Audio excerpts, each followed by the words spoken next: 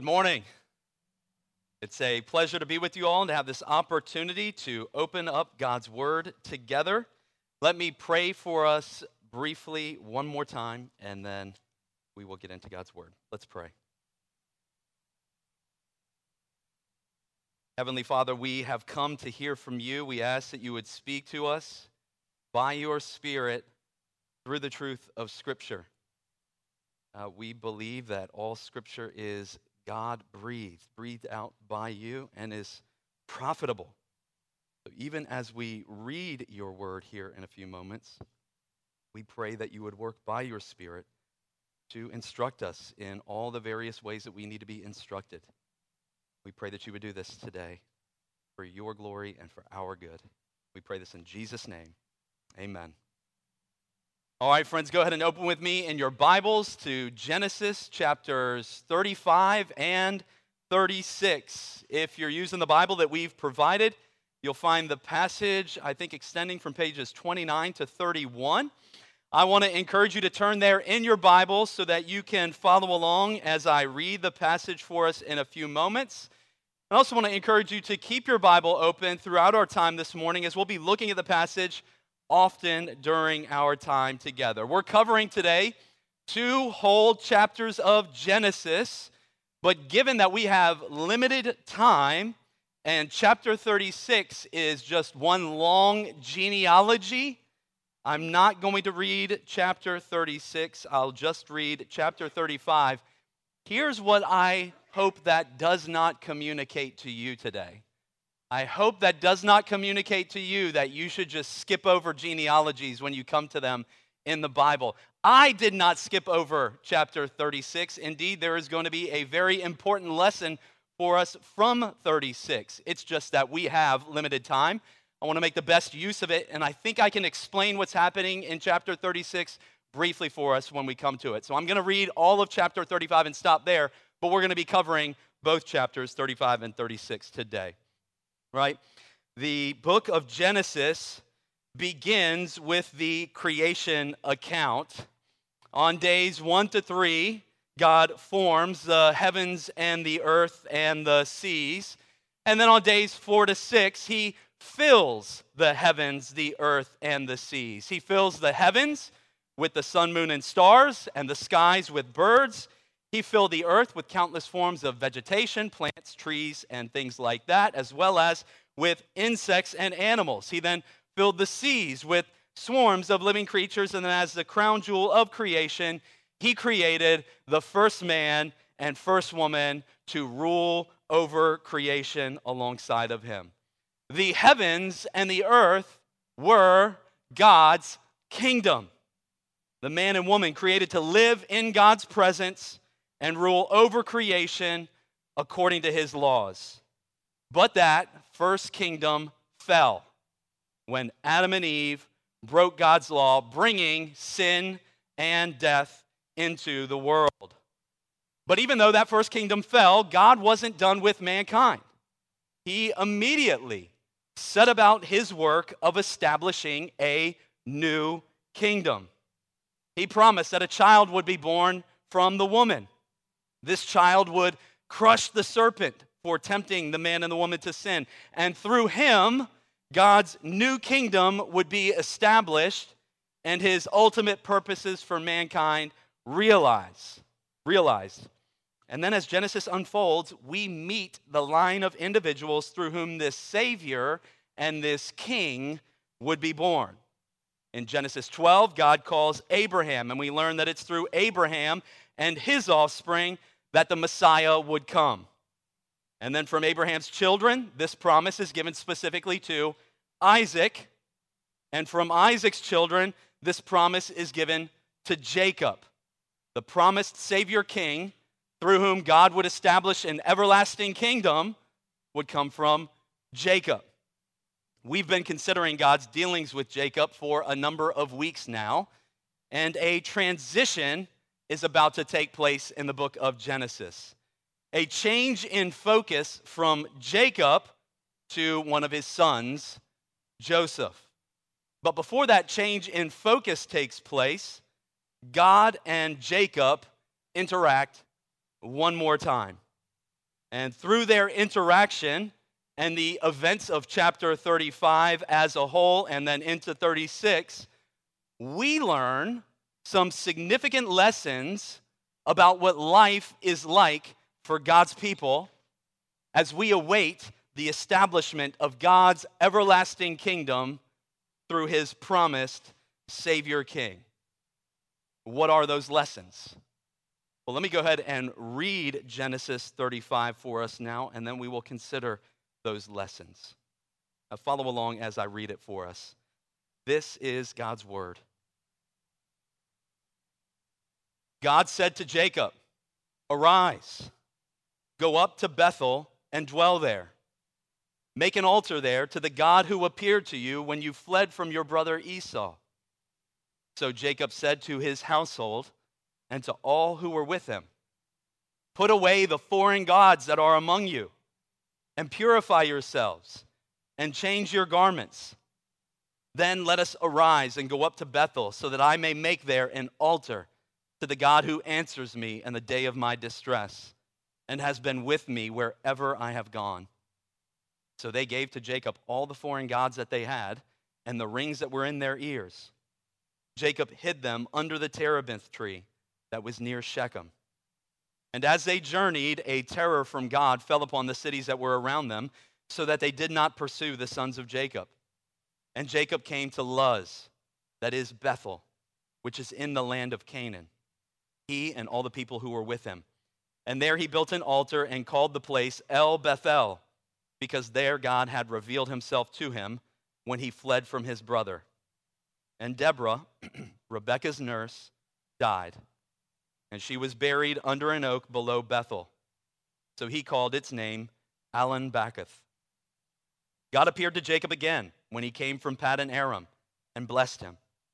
And God said to him, "Your name is Jacob. No longer shall your name be called Jacob, but Israel shall be your name." So he called his name Israel. And God said to him, "I am God Almighty. Be fruitful and multiply. A nation and a company of nations shall come from you, and kings shall come from your own body. The land that I gave to Abraham and Isaac, I will give to you, and I will give the land to your offspring after you." Then God went up from him in the place where he had spoken with him. And Jacob set up a pillar in the place where he had spoken with him, a pillar of stone. He poured out a drink offering on it and poured oil on it. So Jacob called the name of the place where God had spoken with him Bethel. Then they journeyed from Bethel. When they were still some distance from Ephrath, Rachel went into labor, and she had hard labor. And when her labor was at its hardest, the midwife said to her, "Do not fear, for you have another son."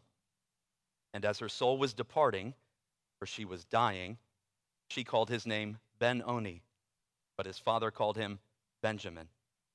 So Rachel died, and she was buried on the way to Ephrath, that is, Bethlehem. And Jacob set up a pillar over her tomb. It is the pillar of Rachel's tomb, which is there to this day.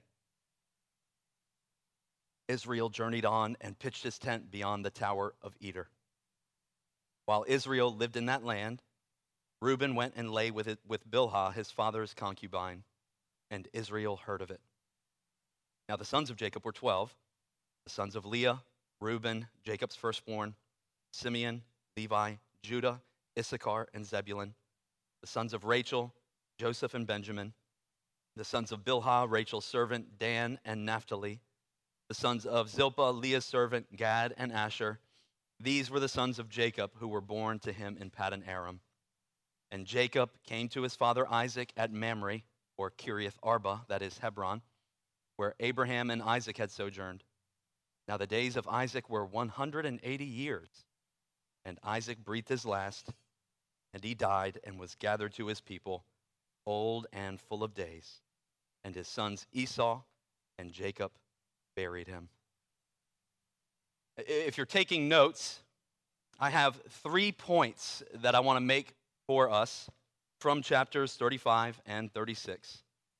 These are 3 lessons that I want us to consider from these chapters on the experience of the Christian life.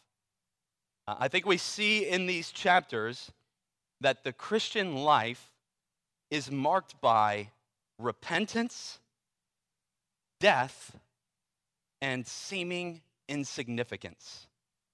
The Christian life is marked by repentance, death, and seeming insignificance. But let's go ahead and consider that first lesson, that the Christian life is marked by repentance.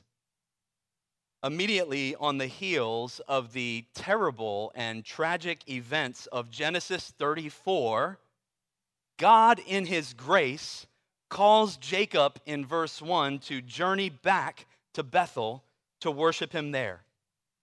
And notice how Jacob responds. Look at verse 2 of chapter 35. So Jacob said to his household and to all who were with him, "Put away the foreign gods that are among you, and purify yourselves, and change your garments." Jacob is calling for repentance. His family, he calls his family and his servants to put away the foreign gods that were among them. From time immemorial, mankind in his sin has worshiped false, man-made gods. Right? This has happened in every generation and on every nation since the fall, and in every nation since the fall. In the ancient Near Eastern culture of this time, these were gods like Dagon, the god of crop fertility and grain, or Moloch, the god of fire, or Chemosh, the god of war and destruction. There were roughly 50 different gods that the ancient Canaanite people worshiped, and people made little statues of these gods that they would carry with them when they traveled to bring them with them for protection and blessing wherever they went. And so, for instance, if you think back to earlier chapters, we know that Jacob's wife Rachel, when they fled Laban, brought some of her household gods with them. And it's likely that Jacob's family had acquired more of these little foreign gods through their time in Shechem. But in response to God's call on him, Jacob is telling his family and his servants that their foreign gods must go.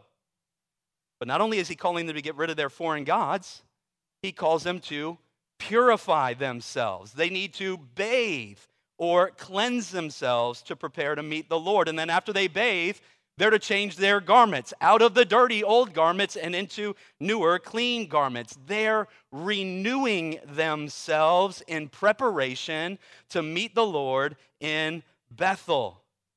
Jacob is calling for repentance. He's calling his family, his servants, all who are with him, to turn to the Lord. Right? If you don't understand yourself to be a Christian, I think this scene is as good as any that you'll find in the Bible of what it means to repent, to turn from the direction that you are currently going and turn around and go back to God. Right? The Bible is clear that all of us have sinned. We've rejected God's rule in our lives, and as a result, we're all under God's judgment.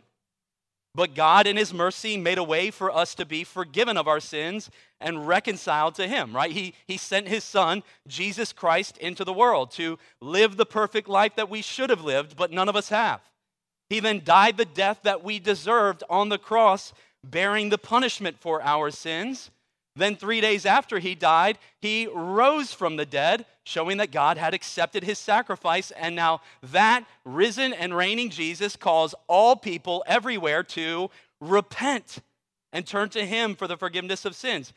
And if you want to better understand what it practically means to repent, just look at what Jacob is doing here. Repentance looks like turning away from the worship of false gods and turning to worship the one true and living God through his son, Jesus. All right, now you might be thinking, but John, I don't have any of these foreign gods. I don't have any of these little statues that I bow down to. I don't have any of these foreign gods that Jacob and his family had. You very well may not have these statues, but I would venture to say, respectfully and kindly, that you do worship false gods. You see, in the ancient Near East, people worshiped statues. But today in America, we worship things like health and wellness, or financial security, or other people's opinions of us, or self-expression, or political parties, or we worship our kids, our spouses, our jobs. Anything that takes God's rightful place on the throne of our hearts is a false god. And the true God is calling you and I to repent of worshiping things other than him and to put those false gods to death. I want you to notice what Jacob does with them in verse 4. They give to him all their foreign gods, and verse 4 tells us he hid them under the terebinth tree near Shechem. That is such an unfortunate translation of what's going on in that sentence. It sounds like he's hiding them, and maybe he's just going to come and pick them back up someday. A better translation is the word that's used 3 other times in this chapter, same word, he buried them.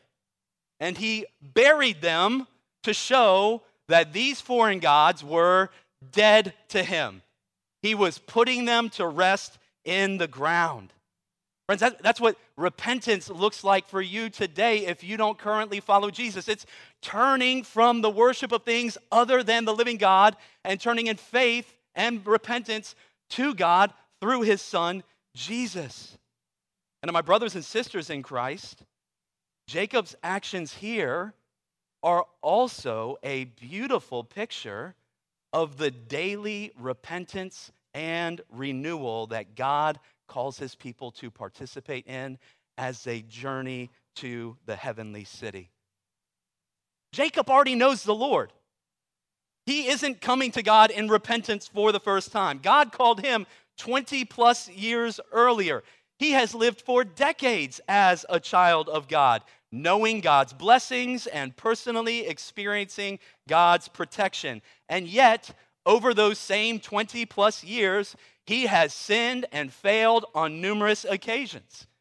I trust that if we had even more stories from Jacob's life, we would have even more stories of his failures and his sin and God's mercy and grace in the wake of his sin. It's here that we need to remind ourselves of just how terribly he had sinned in the previous chapter. And then we need to let ourselves be amazed by the fact that on the heels of that terrible chapter, the very first words of chapter 35 are words of mercy and grace. Arise! What are you waiting for? Arise! Come to Bethel. Come to my presence and worship me there. And in response to God's mercy and grace, Jacob is moved to repentance and renewal.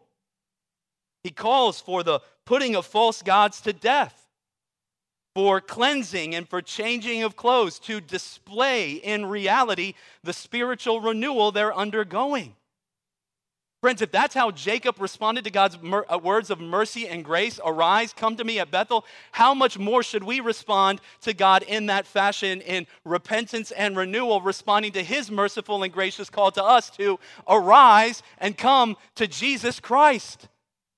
God is holding out to his people mercy and grace that they might find help in their time of need today. Right? He hasn't said to the church, arise and travel to Bethel. He says to the church, arise and come to Jesus Christ. Come, ye sinners, weak and wounded, sick and sore. Come, ye thirsty, come and welcome God's free bounty. Glorify. Come, ye weary, heavy laden, lost and ruined by the fall. Jesus ready stands to save you, full of pity, love, and power. That is what Jesus Christ is calling you today if you are one of his children. He is calling you to come to him. So after a long week of wrestling with temptation and of possibly giving in to sin, we should arise and go to Jesus. Right? What does the hymn say?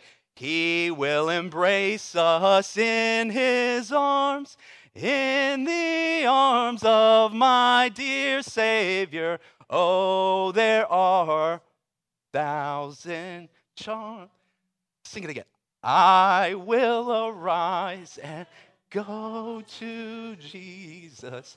He will embrace me in his arms, in the arms of my dear Savior. Oh, there are 10,000 charms. Friend, have you been struggling with sin this past week? The call is to arise and come to Jesus, to repent of your sin, to be renewed in your commitment to follow Jesus. The good news of the gospel is for Christians. It is for you today. And in light of God's mercy and grace to us in the gospel, we should respond the way that Jacob does, by putting to death the idols of our hearts, by considering our own hearts and asking the question, am I subtly beginning to put my hope in something other than God? Is there anything vying for God's place on the throne of my heart? Is there anything other than God that I can't presently live without? My hands have latched onto it and I cannot let go. The call for us today is one of spiritual renewal. Not by bathing and changing clothes, but by renewed obedience to the gospel. Right? Paul picks up the image of changing clothes in the New Testament when he calls Christians to put off the old self and put on the new self. Friends, have you noticed in your life that you have been perhaps increasingly enslaved to things like anger or impatience or sexual immorality, pornography, alcohol, pleasure, comfort, escapism, gossip, self-serving behavior, slander, obscene talk, or any other sinful behavior? Friend, in light of God's mercy and grace and the gospel, God is calling you to put those things off and put on Jesus Christ. Put on patience, kindness, forbearance, meekness, humility, and every other fruit of the Spirit. And the good news of the gospel is not just the mercy and grace of Christ, but the presence and power of Christ through the Spirit who is with us, who renews and empowers us to live in obedience to God. I want you to notice how Jacob is encouraging his entire family community towards holiness. Right? What a great picture of how you and I can help one another turn from the idols of this world and be renewed in our zeal to follow Christ wholeheartedly. Right? I want to encourage you after church today to have this conversation with others. Ask each other how you're doing with sin, how you're doing with putting off sin, how you're doing with fighting against idolatry and temptation, right? We need others to speak into our lives, and others need us to speak into their lives.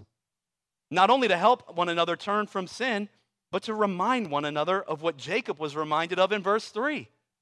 That our God answers us in the day of our distress. And he is with us wherever we go.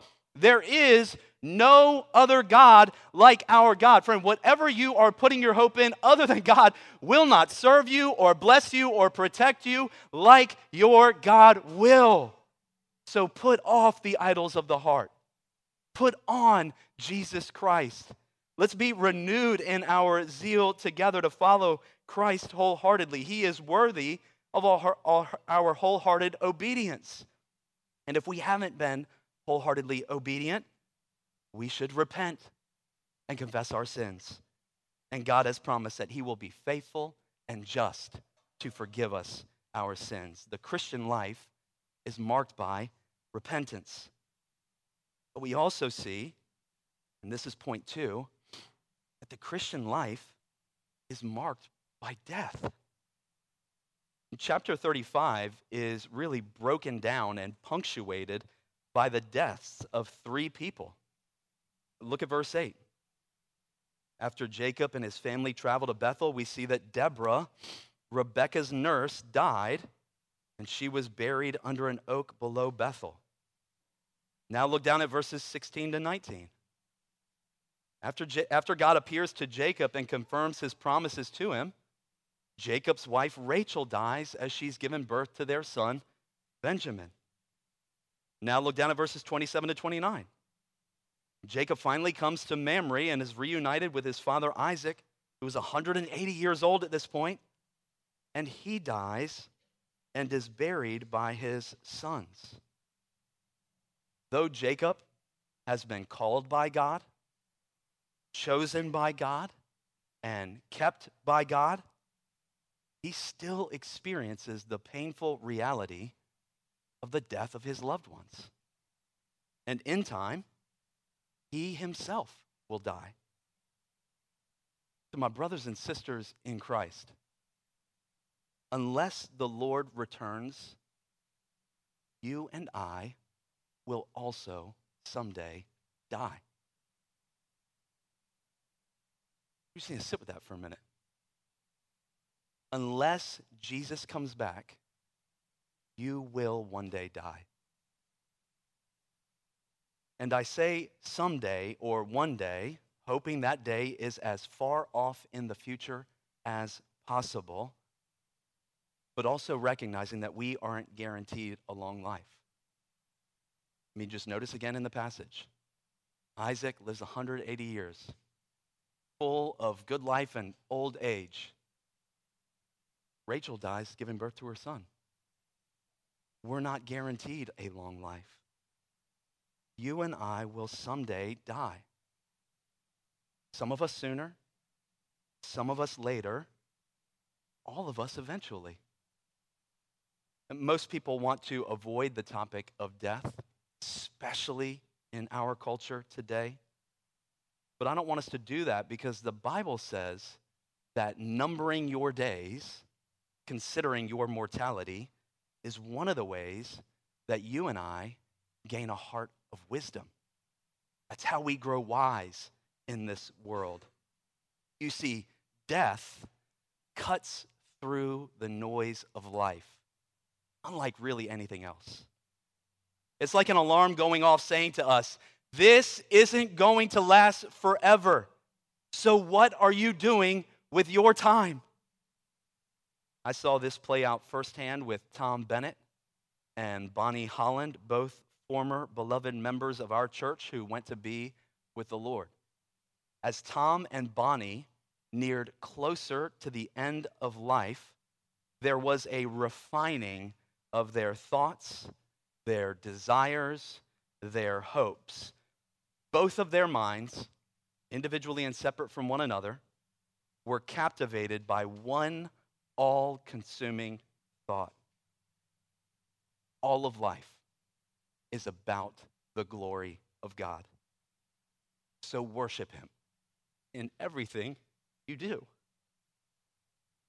As Tom and Bonnie neared the end, their thoughts were being refined. And I think it's interesting how they, with so few days left to number, came to the same conclusion about the goal and purpose of life. Worship the Lord in the splendor of his holiness. That is what life is about.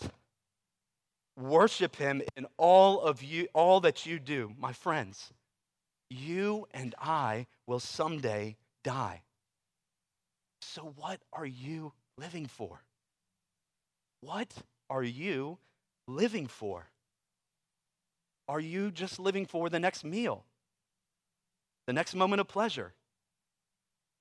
The next hot take on Twitter? The next scandal, the next task to check off your to-do list?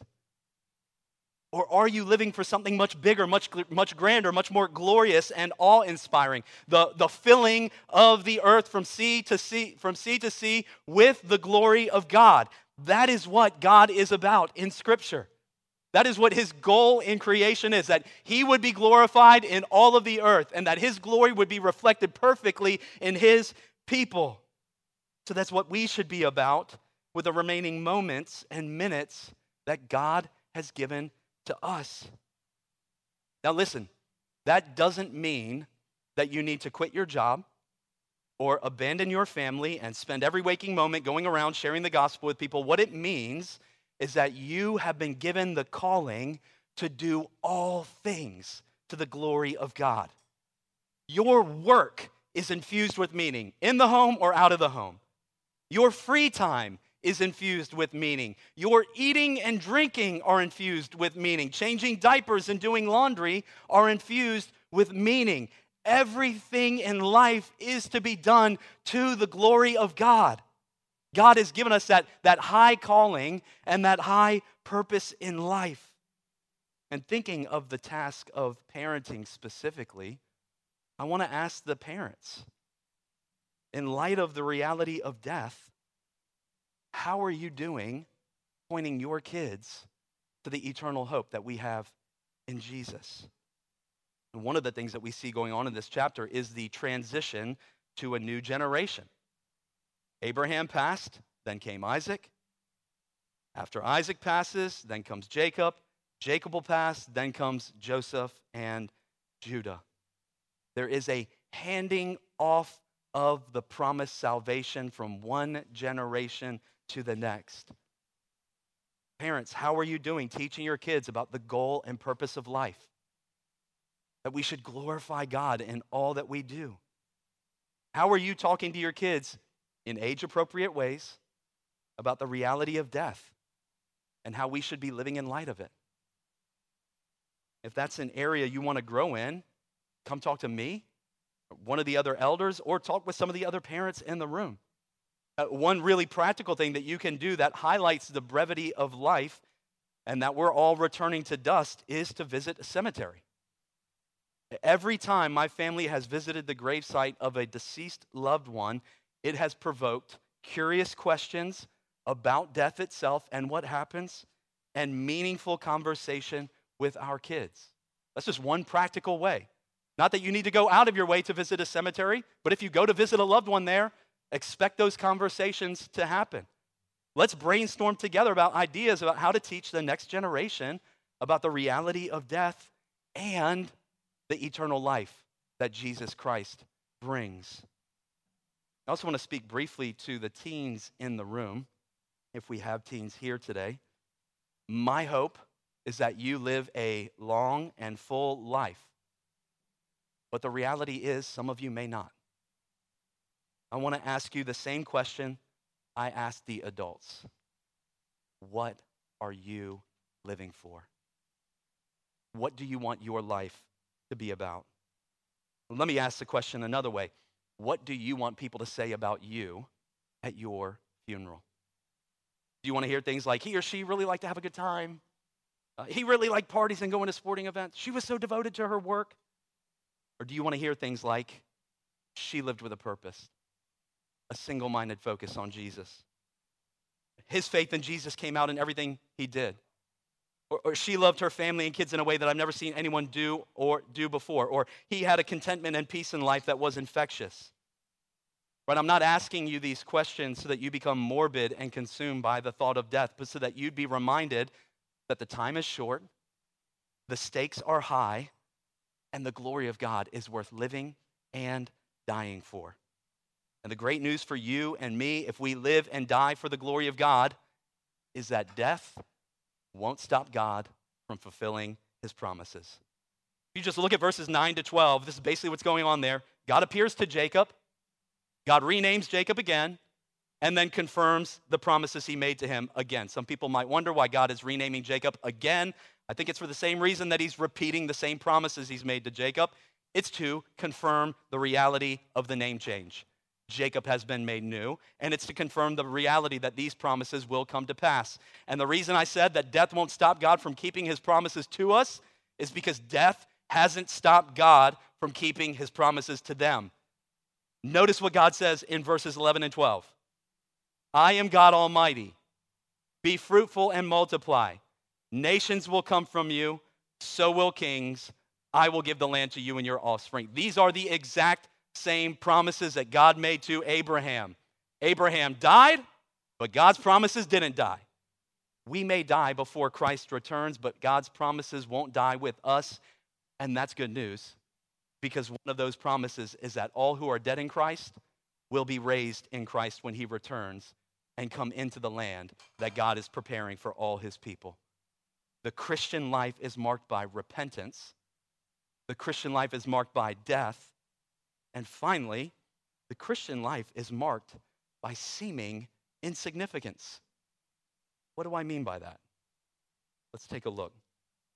After Isaac dies and Jacob and Esau bury him, we're introduced in chapter 36 to the generations of Esau. You just look at chapter 36, you can just let your eyes fall over that page. You'll probably be overwhelmed by the vast number of names there. This is a list of the many children and grandchildren born to Jacob's brother Esau. There are two things that I want to point out. The first is how Moses wants us to see that Esau is not inheriting God's promised salvation. We saw that already when Esau sold his blessing to Jacob in Genesis 25 for a bowl of stew.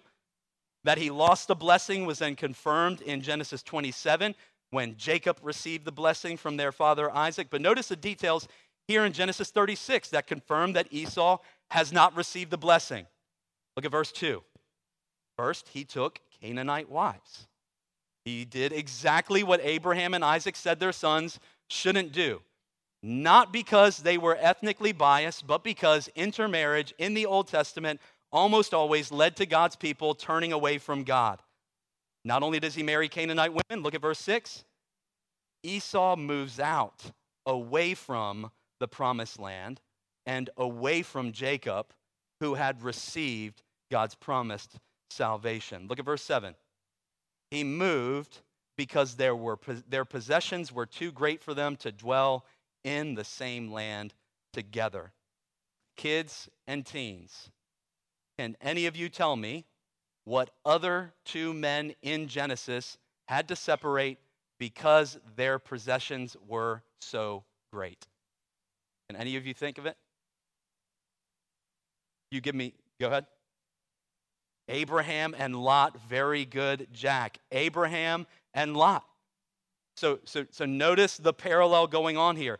Esau is like Lot, who moved away from the promised land, who moved towards the cities of the valley, the cities of destruction, we later learn. Moses wants us to see that Esau is not inheriting the promised salvation. But he also wants us to see that Esau was exceedingly powerful. He was exceedingly wealthy, and his line of descendants was powerful. He produced chiefs and kings, lots of them. Look at verse 15.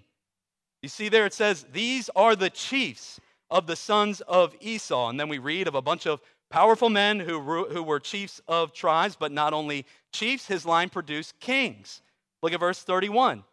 These are the kings who reigned in the land of Edom, which is Esau's land, before any king reigned over the Israelites. And then we see a bunch of kings listed. Now I want you to look at chapter 37, verse 1. But Jacob lived in the land of his father's sojourning, in the land of Canaan. You see the juxtaposition going on here. Esau has not inherited the promised salvation, but is wealthy and powerful and produces lots of kings, long before any king reigned in Israel. Meanwhile, his brother Jacob, while himself having lots of possessions as well, is still a nomad in the land of Canaan, where his grandfather was a nomad and his father was a nomad. Moses wants us to see that the power and wealth of the kingdoms of the world, kingdoms like Esau and Edom, progress at a much faster rate than do God's promises to bless his people. You look at these two brothers and you're like, that dude's got it going on. I don't know about the nomad Jacob. You even wonder if Esau was like chilling in Edom someday and somebody was like, hey, don't you have a brother? And Esau was like, yeah, my brother. Well, what's Jacob doing these days? He's still traveling around with sheep, just living, in Canaan, just walking around with his shepherds. Like, but I'm sitting nice on Edom, got my kingdom.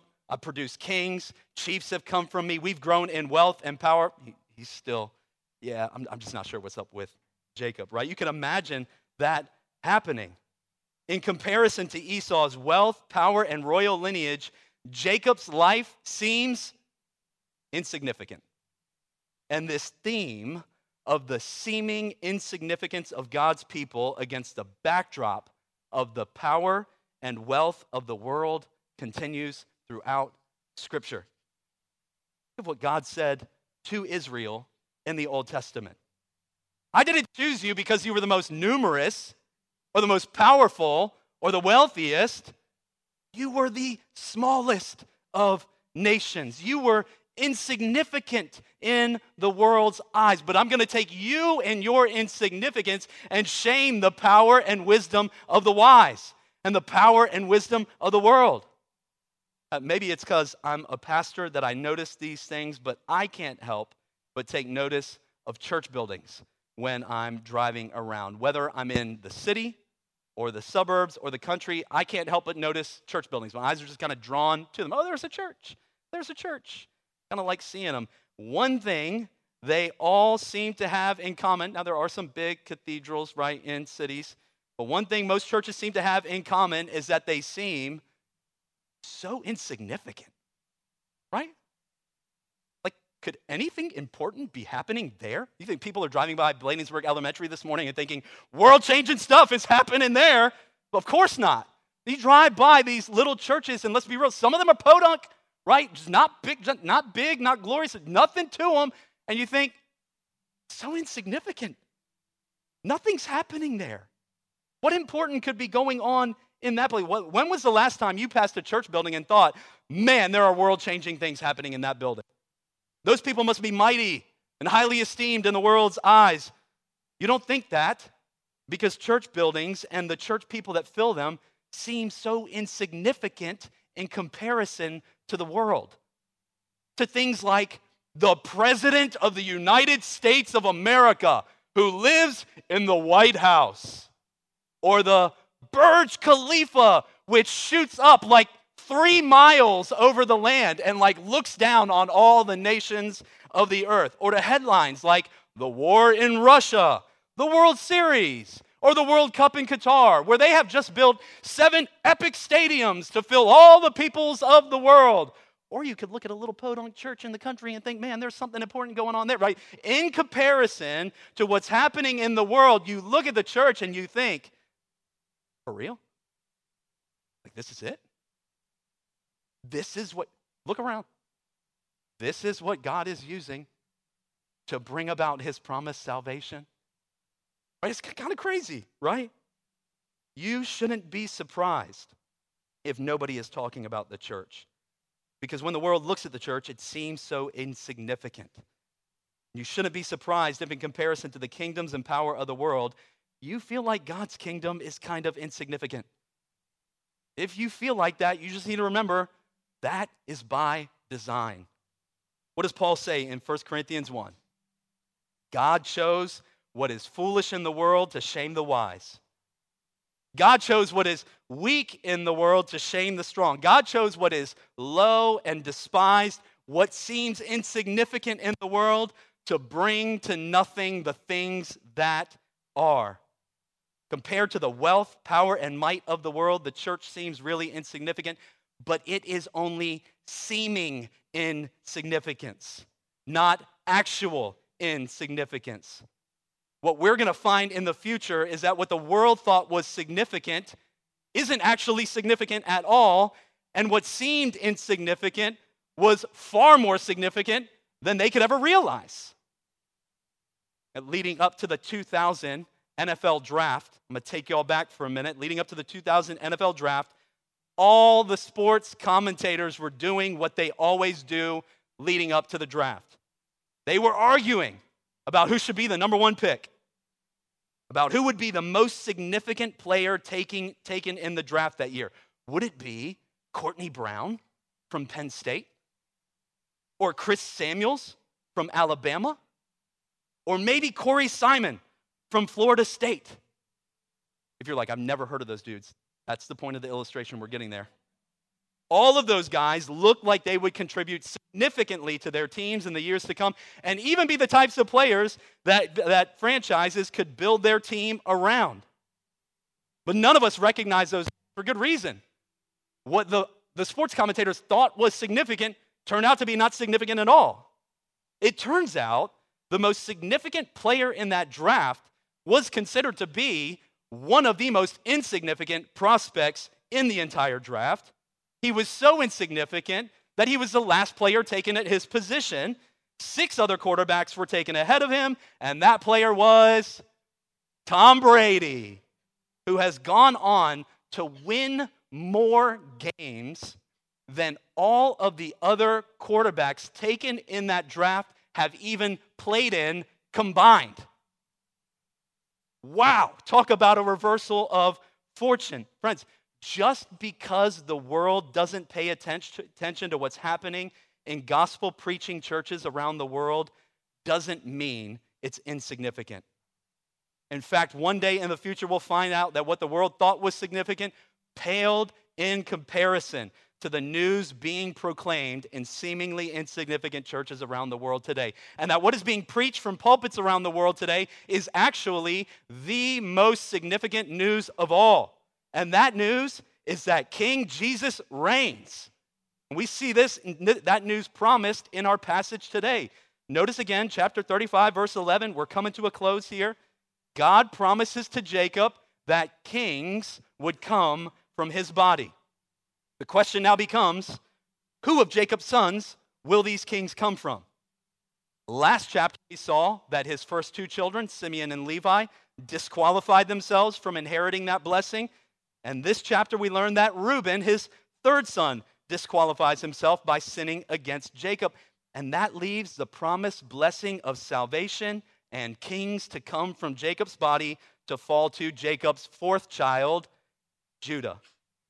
In Genesis 49, Jacob says plainly, the king's scepter will not depart from Judah. And as Scripture unfolds, we see that it does. From Judah comes David, and from David comes the true king, Jesus Christ, who came to crush the serpent and to establish God's kingdom on earth by offering the forgiveness of sins through repentance and faith in his name. And while that kingdom might seem insignificant now, Jesus' resurrection from the dead confirms for us that all of God's promises will come true. Those who repent will be saved. Those who die in faith will rise to everlasting life. And the people who seem so insignificant now will inherit the entire earth, where we will reign together with Christ forever. Let's pray.